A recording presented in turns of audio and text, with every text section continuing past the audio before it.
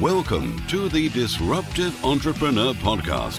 For anyone who wants to make money and make a difference, grow and leverage your enterprise better, get more done in less time, outsource everything and create your ideal lifestyle. And now, your host, 8 times best-selling author and double world record holder, Rob Moore. Welcome to the live feed Disruptive Entrepreneur Podcast. This is Rob Moore here, and the next 12 minutes or so, we're going to talk about managing your fears. So first things first, you can send me any questions. I'm going to try and triply, quadrily multitask with podcast, video, take the live Q&A while we're going. So if you have any questions on managing fear, mastering your fear, how your fears can kind of defeat you, or anything that you say to yourself in your head that, maybe kind of, sort of diminishes your confidence, then please submit those right now. So I'll give you a quick agenda. I even have an agenda. Look at that for organisation.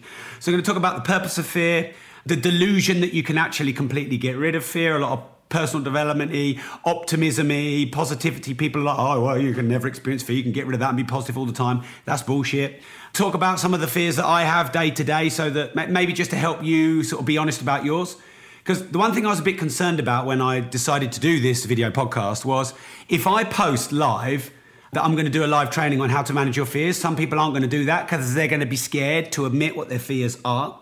And so you're listening and you're watching and you're asking me questions, which means you're honest enough to say, I've got some, it doesn't make me a bad person, and I'm going to not worry too much about how people are going to judge me. I'm just going to be honest about them. And that's one of the best things that you can do. Also going to talk about some of the major fears, like what other people might think about you, for example. I didn't do live feed videos for ages because I was worried that my chin and my beard looked massive. I mean, get that for stupid. All right, how to embrace both sides of the fear, i.e. the goods and the bad side, learning how to self-coach and talk to yourself, the magic of the 5-minute rule. So that's the agenda for the next, now what have we got left?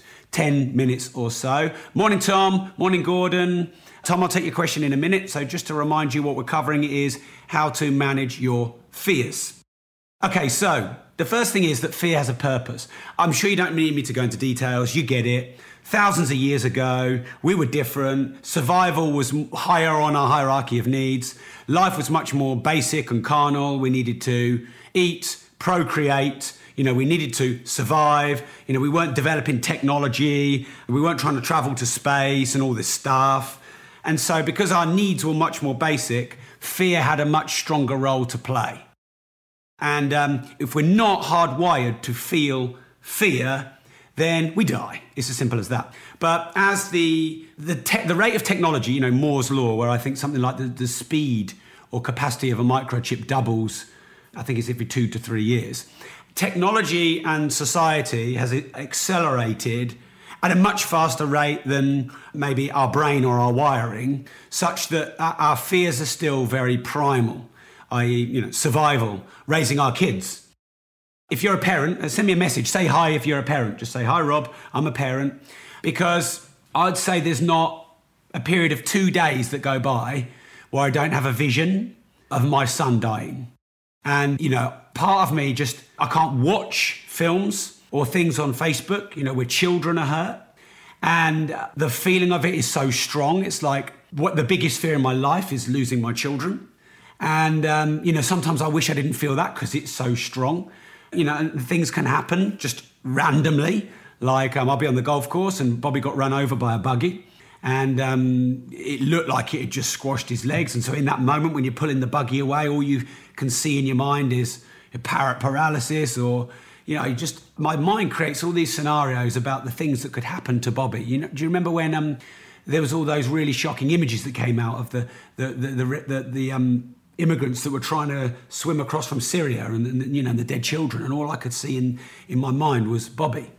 But there's a part of your brain that has a little bit more experience and wisdom and is a bit more of a modern thinker, which understands that the purpose of that is to be careful and to watch your children and nurture your children and love your children. And, before I had kids, I'd fly helicopters, I'd drive cars very fast, crashed my Ferrari into the Sun News International building. I had a driving ban for lots of speeding fines. It's a bit annoying, isn't it, when you do, 33 and a 30, 55 in a 50, 175 in a 70. And, I was so reckless. But then when you have kids, something changes. But that, for me, it's such a good thing that that's there. Because if that wasn't there, I'd be doing stupid things raising my kids. So that's my sort of quick summary of saying that the fear serves a purpose. You know it serves a purpose. So don't try and get rid of it or yoga it or happy clappy, I'm going to be positive every single minute of every day. It's a message, it's a sign. Do you need to slow down? Do you need to de-risk? Do you need to think about something that you haven't thought about? Do you need to put attention in a certain area?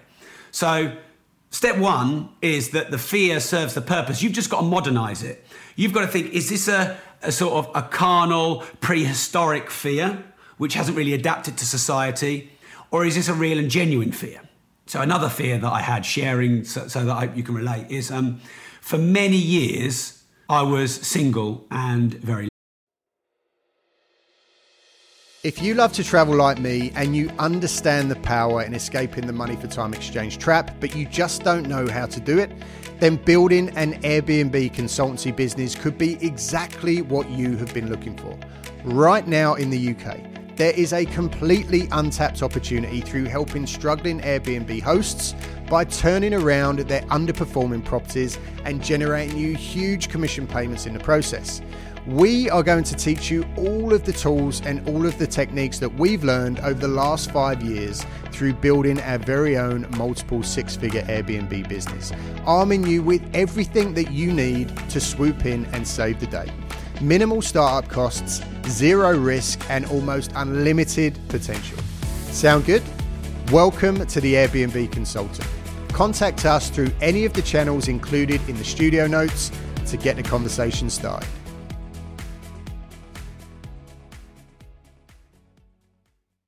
Only. I hadn't had sex in a girl. And I used to build these images in my mind that if I ever approached a girl in a bar, it would go something like this. I'd sheepishly walk up, probably approach them from behind, probably sort of meekishly say, "Hi, I'm Rob." And then this is what I would see would happen. The girl would go, "Everyone, listen, stop, DJ, stop the music, this freak, this weirdo, trying to pull me, get him out, kick him out, loser." And that's what I would play that in my mind, like that was going to happen. Now, I think Mark Twain summed fear up really well when he said, I can't believe I'm admitting this in front of tens of thousands of people, but Mark Twain said, "I had many worries in my life, many of which didn't happen." Now, I may have slightly paraphrased, but I had many fears in my life, most of which never happened. And I believe that it's been proven through research that up to 99% of your fears, they never actually happen. So can you compartmentalize your fears so that this one is primal, survival, important, look after your kids, build a house, eat, protect. And then there's all these ones. What's the estate agent going to think of me if I offer really low? They're going to pick me up and throw me out of the estate agency and punch me and blacklist me from every other viewing. No, they're not going to do that. Or if I try and sell something, the rejection that I'm going to get is so bad. Well, no, it's not.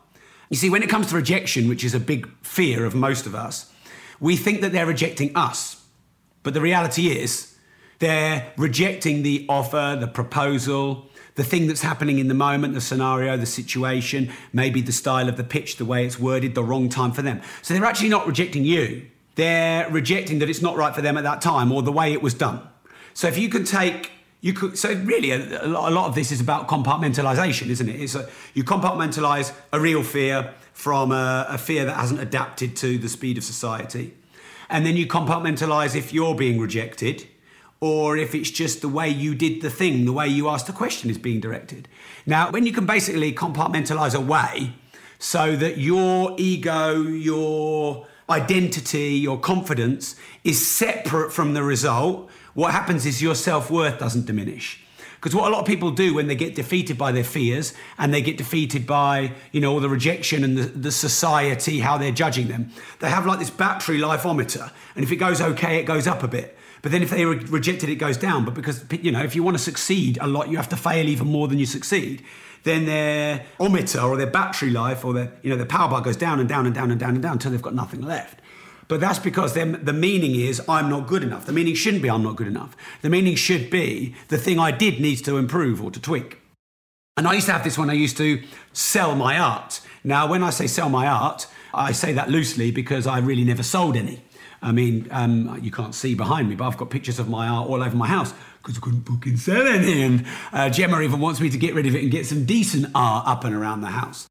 But I had A star at GCSE, 100%, the only person in the country at that age to get 100% art.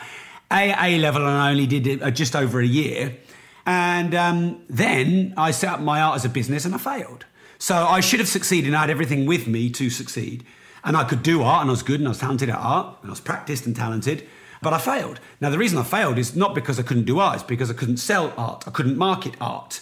So instead of going out and finding another gallery or another agent or asking the 5th agent or the 8th gallery, having got 4 or 7 rejections, what I do is go and paint another painting.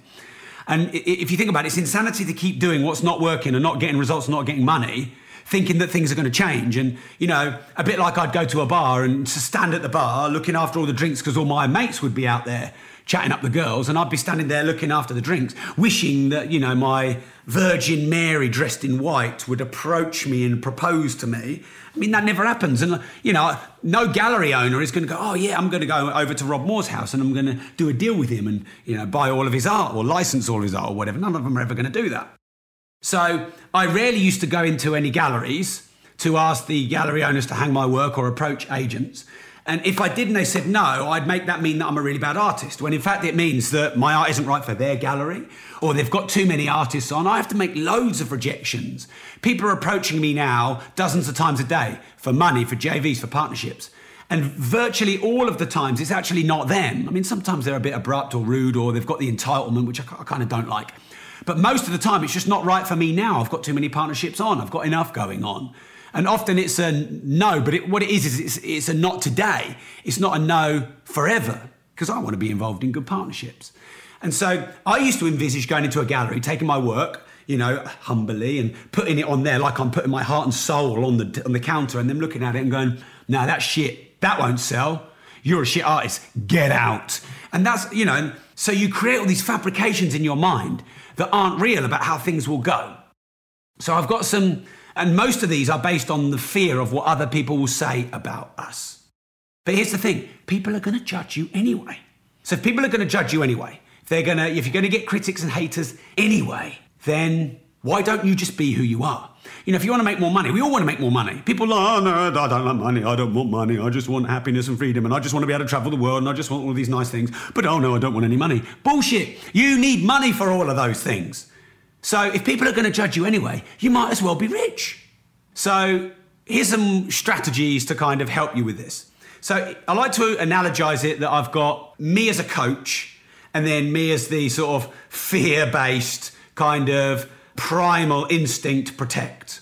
Now, when I'd done my sort of 10th personal development course, I used to think that I could happily, clappily affirm and meditate all my fears away so that they would never happen. But actually, that's a really bad thing to do. I have a big fear of going bust.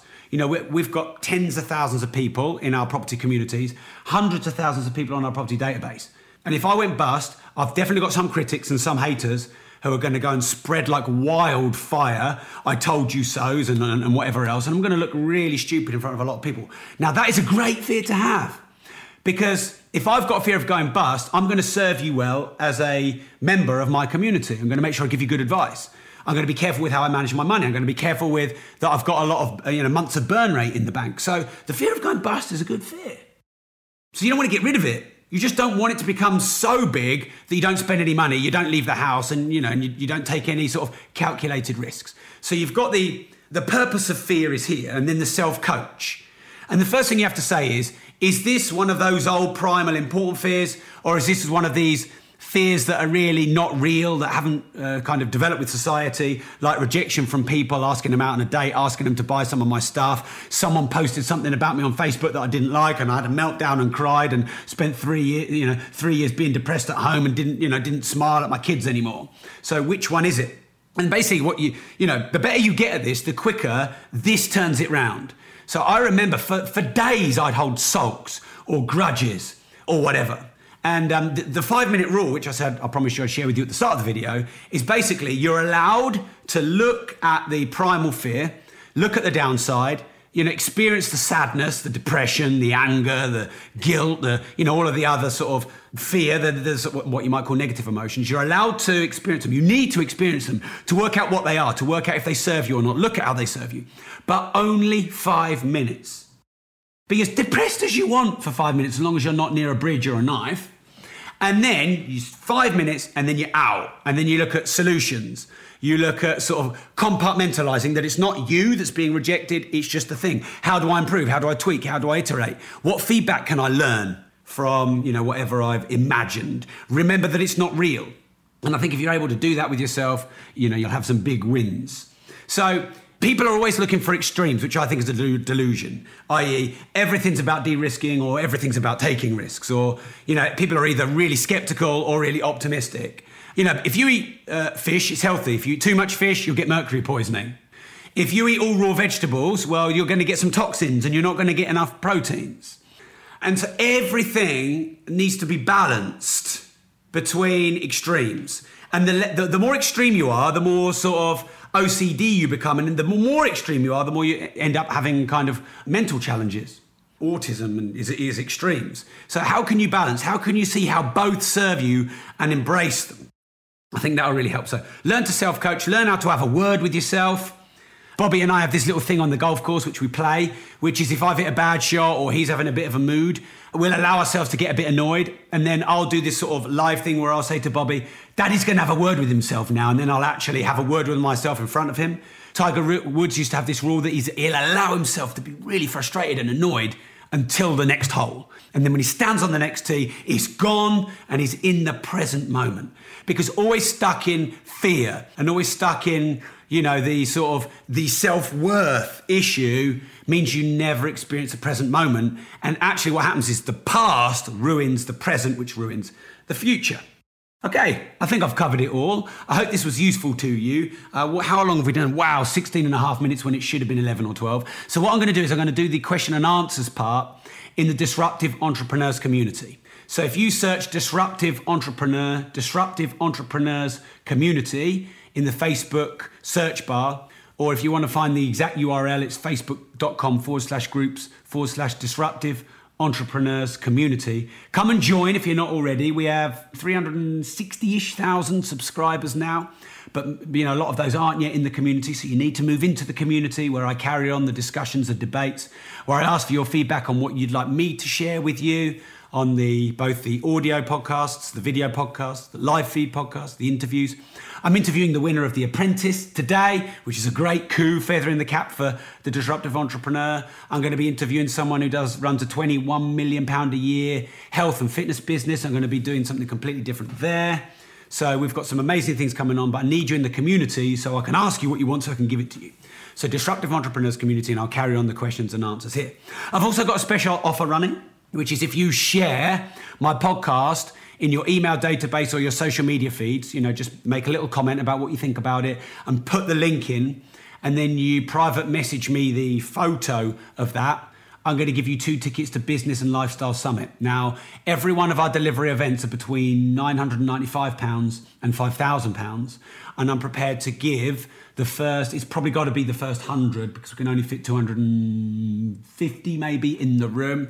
I'm prepared to give you a free ticket. It's not one of these freebie events or these, sell you every 5 minutes events.